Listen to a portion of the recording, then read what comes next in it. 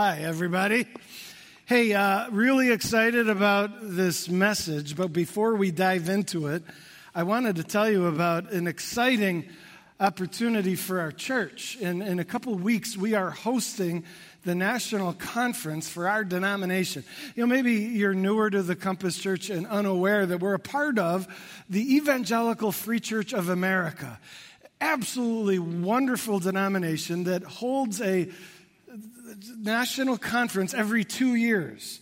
Well, in the few weeks, actually, June 18, 19, and 20, it's going to be right here. And it's pretty exciting. The registration numbers are coming in. And we have over 1,500 pastors and ministry leaders registered already. And you're like, 1,500? How many does this room sit? Yeah, 1,500. Every seat, without exception, will be taken. We're actually going to have to line folding chairs in the back and have an overflow room. It's going to be crazy. And a very exciting opportunity for our church to love on all of these pastors who are faithfully serving the Lord all over our country. In fact, when I say to love on them, we need a bunch of hosts if we're going to do this well. A bunch of volunteers that can help us just be there to serve and to help provide the meals that we'll be providing. So would you consider, we've actually got hundreds of volunteers already signed up, but it's still not enough. We have a lot of slots that still need to be filled. And so what are you doing June 18, 19, and 20? And do you have some hours that maybe you could come over and help us serve these pastors? You'll find all the information in your navigator. Go ahead, take a look at that. You can see how you can explore some of the roles that are still available, things you feel very comfortable with, but through which you could really bless the national cause of Christ through caring and loving on all these pastors who are coming. If you're not able to serve at the event, do pray, would you? I mean, this is just a great chance to encourage pastors, to train pastors, to inspire these pastors, and we just pray that they go back home pumped to serve the Lord. So, fun times. All right. With that said, we are beginning a 4-week study in the book of Judges of this guy named Gideon, and the series is called Against All Odds. Do you know much about Gideon? Some of you do. You already love this guy. Others of you are like, I don't know anything about Gideon. The book of Judges is a little overlooked sometimes. It's in the Old Testament, and it covers this period in Israel's history between the start of their nation. Remember, Moses brought them out of Egypt. They were slaves there, and Moses led them out. They wandered in the desert. They came into the land of Canaan, and they started a country there. Well, for the first couple hundred years of that country, they were ruled by judges. And when I say judges, I don't mean, guys in robes and courts of law. It was a different type of leader then. But God rose up 12 different judges to lead in these critical moments. Gideon is one of these judges. And we're going to learn about him, and I can't wait to study. But before we open to Gideon, I want to show you something. This is one of my most treasured possessions. It is a pen set given to me by my mother-in-law 2 years ago when my father-in-law passed away. My mother-in-law said, Jeff, I want you to have this. She goes, you probably saw it. It was sitting on his desk the entirety of his career, and now I want it to sit on your desk so you can remember your father-in-law. And I treasure it. You'll see it's made of a jagged piece of marble that has historical significance. Here's the pen set. And now as we zoom into the nameplate on the top, you see Harold W. Giannopoulos, MD. My father-in-law was a medical doctor. In fact, his parents gave him this pen set upon his graduation from medical school.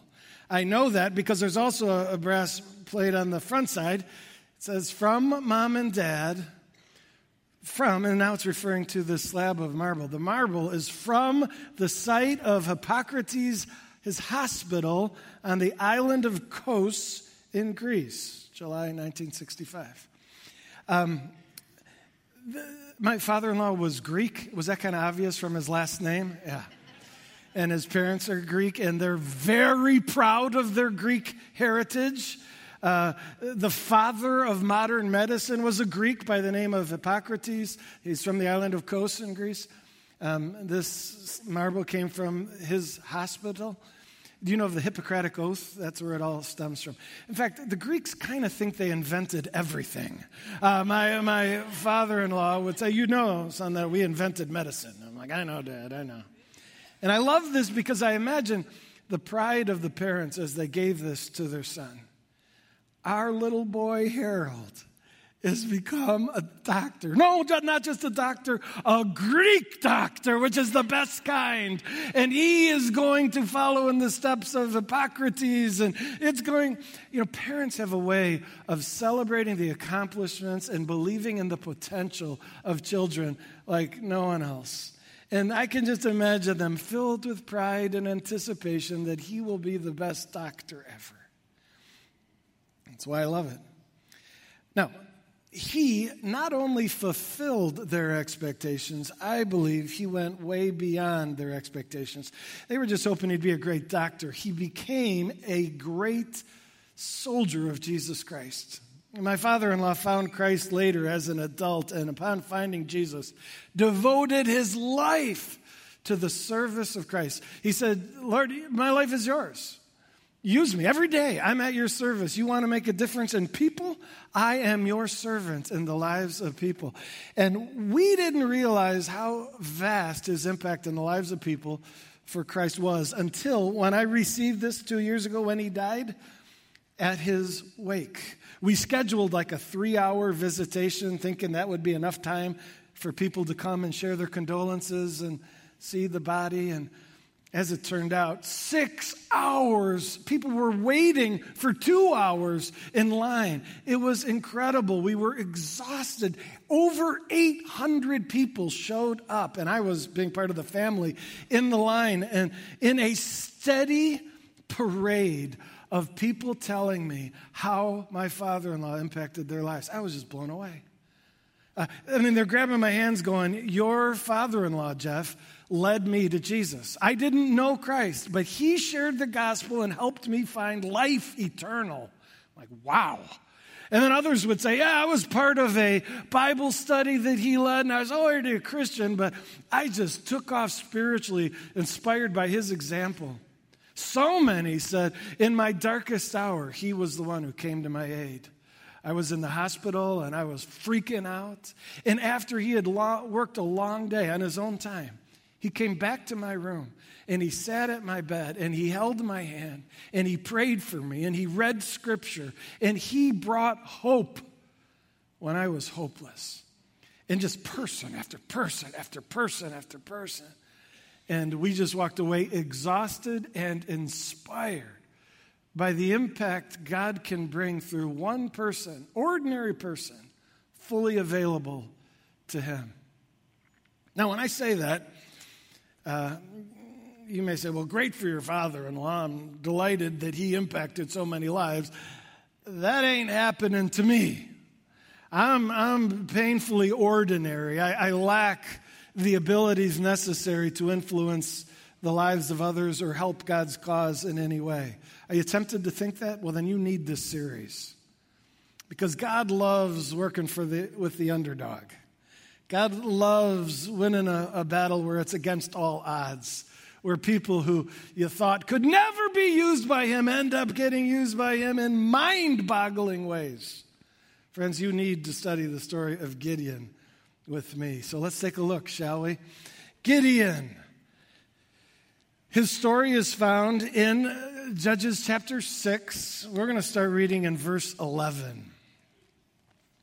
It simply says, "The angel of the Lord came and sat down under the oak in Ophrah that belonged to Joash the Abiezrite, where his son Gideon was threshing wheat in a winepress to keep it from the Midianites." There's a lot in those verses, isn't there? So who were the Midianites? Well, they were the enemy of Israel.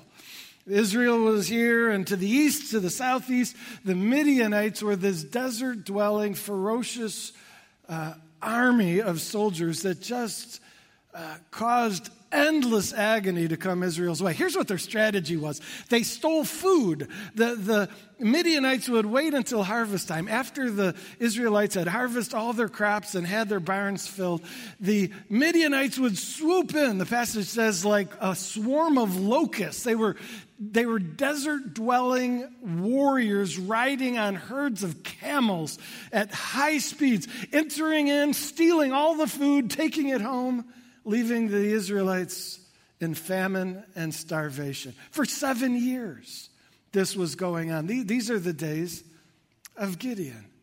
Now you understand why he's hiding the wheat he's threshing in a wine press. You know, you say, well, threshing wheat in a wine press? Isn't a wine press for making wine? Yeah, right. That's it. So normally a wine press was a hole in the ground carved into the limestone. The idea would be you put grapes in the hole and you stomp on them and you make the wine. But threshing wheat wasn't done in a hole. Threshing wheat was done up on a hilltop, kind of the opposite. The reason is that threshing wheat, you wanted the wind. They would pound the wheat and then they'd throw it in the air, and all of the chaff, the outer coating that was light and paper-like, would blow away in the wind, and the heavier grain, the wheat, would fall to the ground. That's how you separated the wheat from the chaff. And so you did it up on a hill where the wind was strong. In a hole, there's no wind. And so this is not an efficient way to thresh wheat. It doesn't even make sense until you factor in the Midianites, who are just waiting to steal the wheat. And now we begin to understand what's going on. Gideon is a chicken. He's hiding. He's down in the hole, and he's maybe peeking out, going, are they around? Are they around? No, okay, here we go.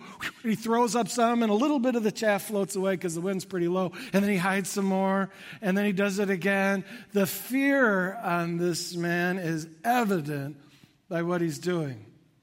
Now, I also believe his fear, now here I'm speculating, but I'm pretty certain I'm right. I think the fear is also evident by what this angel of the Lord does. You know, the passage says, the angel of the Lord, I should clarify who that is, by the way. This reference to the angel of the Lord is found frequently in the Old Testament, and it's a reference to a visible manifestation of God himself. We'll figure that out later, even in this passage. It'll start to say, the angel of the Lord said, and then next it'll say, the Lord said. I mean, it's synonymous. But God appears, and he kind of looks like an angel. He kind of looks like a man. At first, Gideon doesn't recognize that this is actually God. He'll see that eventually, but not at first. But it says here, the angel of the Lord came and just sat down under the oak in Ophrah. I imagine that he just sat there, and he's watching Gideon. He's right by Gideon, but Gideon doesn't see him until the angel speaks. Have you ever accidentally snuck up on somebody and they didn't realize you were there? Maybe they're doing the dishes and you come up behind them and you say, hi, hello, and they just, jump out of their skin. I think that's what happened. We know that Gideon's already paranoid, right? Because he's looking out for the Midianites, and right behind him is this angel of the Lord.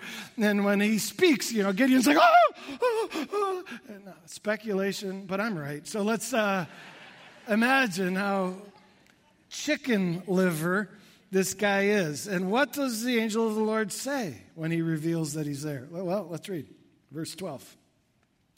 When the angel of the Lord appeared to Gideon, he said, the Lord is with you, mighty warrior. No laugh? I think that's hilarious. I mean, mighty warrior? Who are you talking to? I mean, this guy's got his knees knocking and he's jumping out of his skin. He is a chicken. And yet God says, I say, you're a mighty warrior. Friends, the statement that we see here of what the God says is profound. It's actually two profound realities that are unseen by Gideon. And as we'll see, two realities Gideon doesn't believe. He doesn't believe either of them. What are they? Well, let's highlight the first. The first is the Lord is with you. This is a reference to the presence and activity in the life of Gideon. The Lord is right there. He's involved, though invisible, involved in your life. Gideon's, we're going to see, he doesn't buy it. The second reality, the first was something about the Lord. The second is something about Gideon, and that is that Gideon is a mighty warrior. The Lord looks at him and says, young man, you are going to be a soldier in my army. More than that, you're going to be a general leading my army to victory. And Gideon does not see, we'll see that clearly, he does not see the potential within him. And friends, we need to remember that these two things are true of us as well, though we can't see them.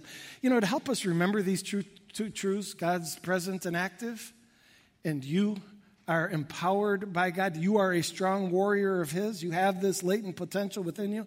God says that all Christians have the Holy Spirit within them, God-given ability, so we can fulfill the assignment God gives us. In order to remember these two, I got props. Okay? So the first one, that God is present and active, I was like, how can we symbolize this invisible reality? And I thought of this. This is a motion detector. You know, you've seen these on people's houses. You put this on your house, and if someone's sneaking by your house unseen and hidden in darkness, I don't know how they work, but somehow they know the motion detector senses their presence and activity. And what does it do? It triggers it to light up. And those who were previously unseen are now exposed. This is kind of like faith.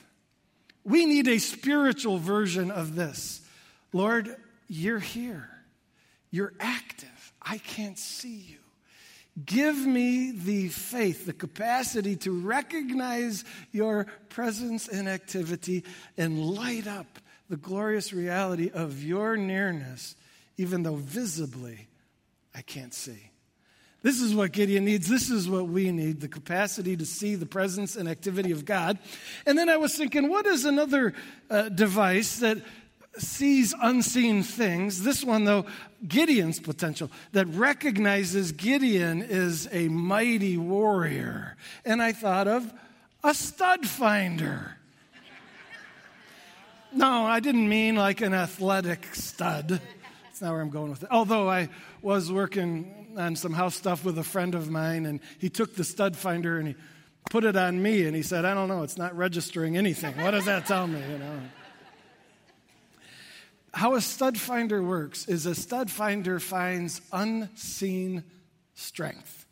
If you're looking for a strong place to hang a heavy mirror, you may know that the drywall all looks the same to us, but beneath the surface, you've got these gaps of, 15 inches of air. And if you hang it there, it's going to rip out and fall. But the stud finder finds, though it all looks the same on the surface, beep, beep, beep, beep, beep, here is unseen strength.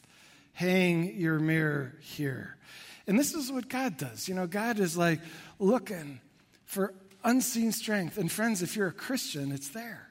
The Holy Spirit's in each of us, giving us supernatural ability to fulfill God's tasks. It's lighting up, baby, on you, saying, here is a spiritual stud, a mighty warrior. Now, Gideon doesn't see either. He doesn't see the presence of God, and he doesn't see his own potential. And we know that from what he says next. Let me show you. Verse 13, Gideon responds, "Pardon me, my Lord," Gideon replied, "but if the Lord is with us, then why has all of this happened to us, huh? Tell me that." The statement was, the Lord is with you. He's present and active. And Gideon's going, I don't buy it. Why is all this Midianite torturing going on then? He's looking at the hardship in his life and concluding God must have abandoned us. Be careful that you don't make that mistake. It's so common for people to look at their life and it's a mess and it's so hard, and to conclude that must mean God's not here and God doesn't care and God's not at work. No! The Bible promises in Psalm 34 that the Lord is close to the brokenhearted. He saves those who are crushed in spirit. You know, when you're going through a really hard time, though it's tempting to believe God's far, He's actually close and active. Well, Gideon continues his rant. He says, where are all of his wonders? that our ancestors told us about when they said, "Did not the Lord bring us up out of Egypt?" But now the Lord has abandoned us, Gideon said. He's given us into the hands of the Midianites. Gideon knows about the stories of old. He's heard it from his parents, his grandparents. The glory days when God led the Israelites out of slavery in Egypt. Moses parted the Red Sea. The plagues took out the Egyptians. Water out of the rock. Manna, and these are the glory days. God brought them into Canaan and brought victory that established them in the land. Gideon's sick of hearing about the glory of all God did then and there. What about now and here? The conviction of Gideon is that the glory days are over, that all the good stuff is done. That, maybe God was active and present before, but he isn't now. Friends, we run the same risk. Do you love reading about revivals in church history, or maybe even in the Bible, the great moments of God working? And are you tempted to assume that those days are over and God's just not active anymore? I run this risk. I love history. I read it all the time, and I run the risk of idolizing the past. In fact, just to reveal this strange bent in me, I'll show you my unique collection. I have this hobby that I'm guessing no one else has. Maybe I'm wrong, but I doubt it. I have a collection of Chicagoland biographies. Here, I have 40 biographies, all linked to Chicagoland, all by pastors and spiritual leaders, men and women that God used in powerful ways. And I can't get enough of them. I just devour them. It's something about the link to our area. Maybe it's one step closer to us, though it's separated in time. And I read about the 1800s when D.L. Moody did incredible things. And I read about the roaring 20s, and I read about the 40s. And sometimes I find myself just going, "Oh, man, why am I here and now? Why couldn't I have been there and then? That was the awesome stuff." As if God has lost interest in his cause, or that he cared about those people more than he does us. That's crazy talk. Friends, our God is the same yesterday, today, and tomorrow. He's still here. And so don't be like Gideon and say, "Oh, the glory days are over." No, they're not. How does God respond? Gideon's like, "Oh, the good stuff that happened out of Egypt is over. God's abandoned us." Look what God responds with. Verse 14. The Lord turned to him and said, "Go. In the strength you have," which is the strength God gives. "Go in the strength you have and save Israel out of Midian's hand. Am I not sending you?" God is like interrupting Gideon in his whining about, all the good stuff is over. And God's like, "Listen, stop right there. You wonder if I'm present and active delivering my people? Well, that's what I'm here to do. And I'm going to do it through you." That's a warning to us. When you start whining to the Lord, "Lord, how come you don't do great stuff and work in revival ways?" And God's like, "Well, are you going to rise up and be my person? Because I will if you'll say yes." And he'll send us to be a part of the solution rather than just complaining about the problem. And sure enough, God says, you're my plan, Gideon. I'm sending you. Now, Gideon's not receiving this well at all. Look at him. He says in verse 15, "Pardon me, my Lord," Gideon replied, "but how can I save Israel? My clan, it's the weakest in Manasseh, and I am the least in my family." This guy's got a major self-esteem problem. The Lord's calling him mighty warrior, and he says, "I'm pathetic." In fact, let me clarify. So Israel, a big nation, divided into 12 tribes. Manasseh's one of the 12 tribes. And then the tribe is divided into extended family units called clans. And Gideon's like, "I'm from the most pathetic clan ever, and I'm the most pathetic member of my clan." I mean, it's all just Bad, bad, bad. And be careful that you don't step into that same self-loathing. Oh, I can't. God calls me a mighty warrior. Ha! I'm lousy and embarrassingly ordinary, and I've got no ability and no capacity to influence lives. We all fall into that same trap. And God speaks up and says, stop it. That ain't true. Does he say that? Yeah, he does. Let's take a look at how the Lord responds. Verse 16, God just simply and forwardly says what he's already said.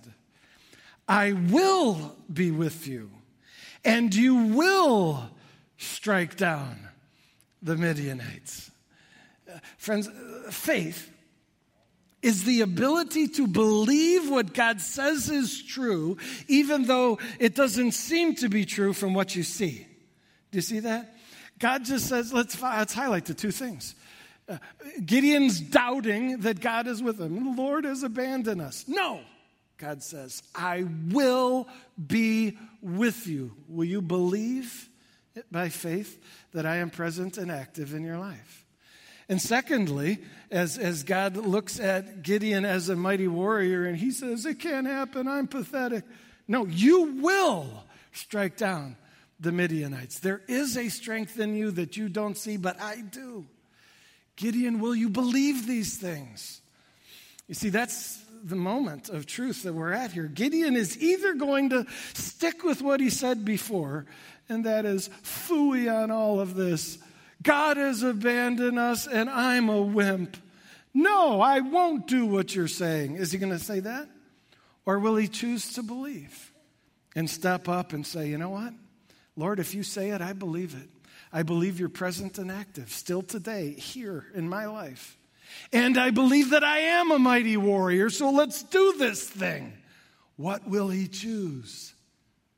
Come back next week to find out, huh?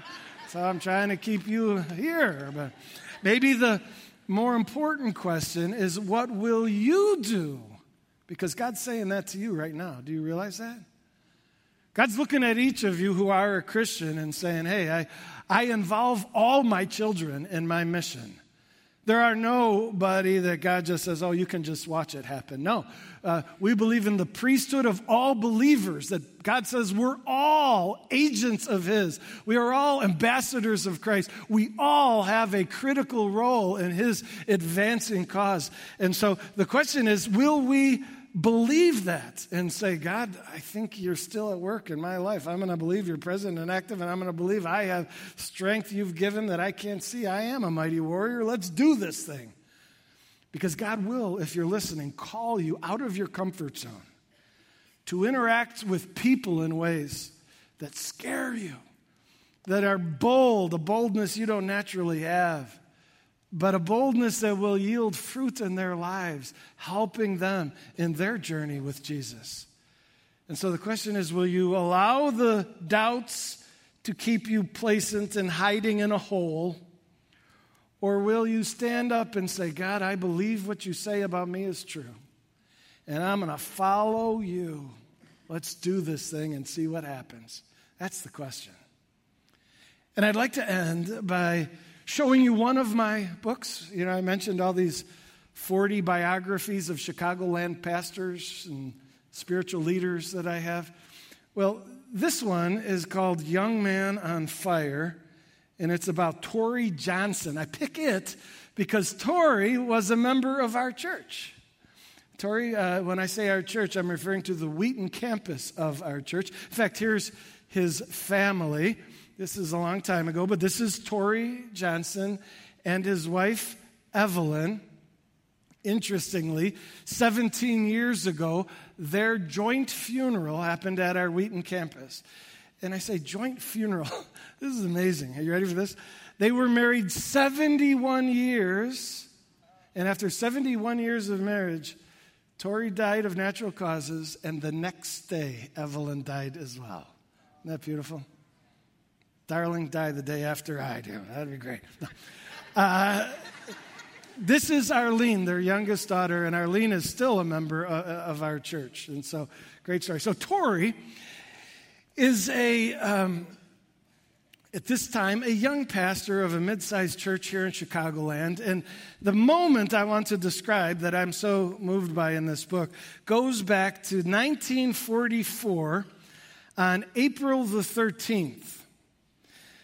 Tori's in Columbus, Ohio at a pastor's conference, and he's in his hotel room wrestling with an idea he's increasingly believing is a gift from God, that God is giving him this idea. And the idea involves starting a youth ministry. Tori has this idea of not just a youth ministry for his church, but one that combines churches throughout Chicagoland working together. The reason he's really thinking this will work is because the moment is just ripe with potential. This is World War II, 1944, and young people are thinking about eternal things at an unprecedented rate, largely because their friends are being drafted into the army, going off to war, many of them dying.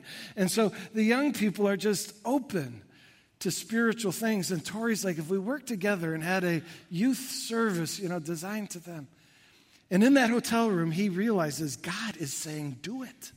Now, it's going to cost thousands of dollars, require fundraising and borrowing money to make this all happen. He's going to risk everything.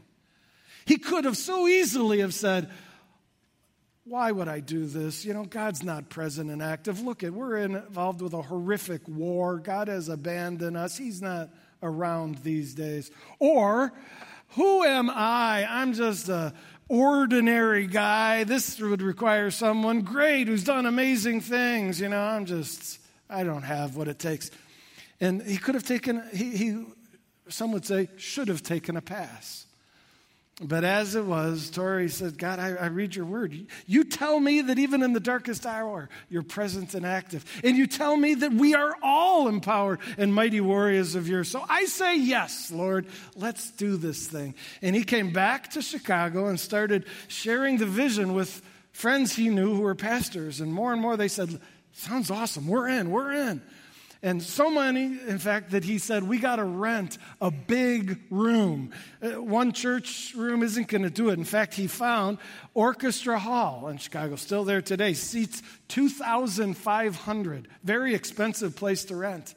But Tori was going for it. And wouldn't you know, on their first Saturday night, they held this event with music that connected with young people, but praise God, and with preaching that was dynamic, presenting the gospel with power and clarity. The place was packed with young people. They did it again the next Saturday night. Packed house again. And 7 Saturdays in a row, they were so filling the place that they were actually turning away thousands of young people. And Tori said, let's rent Chicago Stadium. Remember United Center replaced the Chicago Stadium? Some of us old people, I remember watching the Bulls and the Blackhawks at Chicago Stadium. They rented Chicago Stadium. 25,000 young people packed the house at the Chicago Stadium. Tori's like, let's rent Soldier Field. 65,000 young people piled in. They were accepting Christ by the thousands. And at this point, Tori's like, this thing that's happening, and this strategy of youth rallies in this way, we can't limit it to Chicago. We got to take this show on the road. And so they launched a ministry called Youth for Christ with Tori as founder and first president of Youth for Christ. And they started ministering all over, first the country and then the world. Now, it's interesting. As president of Youth for Christ, his first job was to hire his first staff member. And, leaders, one of the most important things they do is hiring the right people. And he found this very young guy, green, wet behind the ears, hadn't done much of anything yet, freshly graduated from Wheaton College. But Tori said, I think this young man has potential. And so he hired Billy Graham as his first employee. Not bad hire, huh? Turned out to work pretty well. Well, friends, Youth for Christ has just exploded. It is cranking still today, internationally. Youth for Christ is in 110 countries. You want to know about staff? 60,000 staff reaching millions of young people all from a guy in our church who had the guts to say yes to God's great call. Now, am I telling you that if you believe God's still present and active and that you are, through him, a mighty warrior, that you're going to reach millions of people? Maybe. Maybe thousands.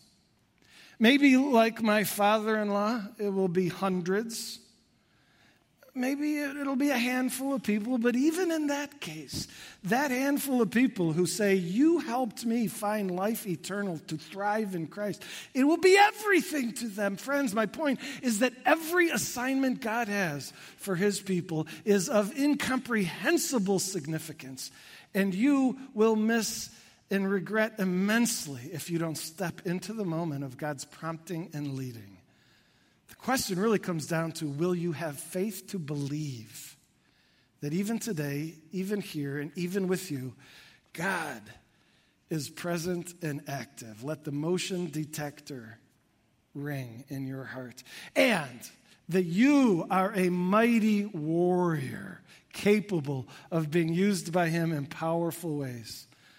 My prayer is that the Compass Church would just not be a bunch of people who come to a service and go through the motions, but that we would be men and women and young people of faith saying, God, here I am. Jesus, you died to save my soul, so I'm yours. Lead on. I'm not hiding in a hole anymore. I'm stepping out as you prompt me into missions that take me outside of my comfort zone. And let's see what happens. Amen. Let's go. Well, I think we should pray and commit to go, shall we?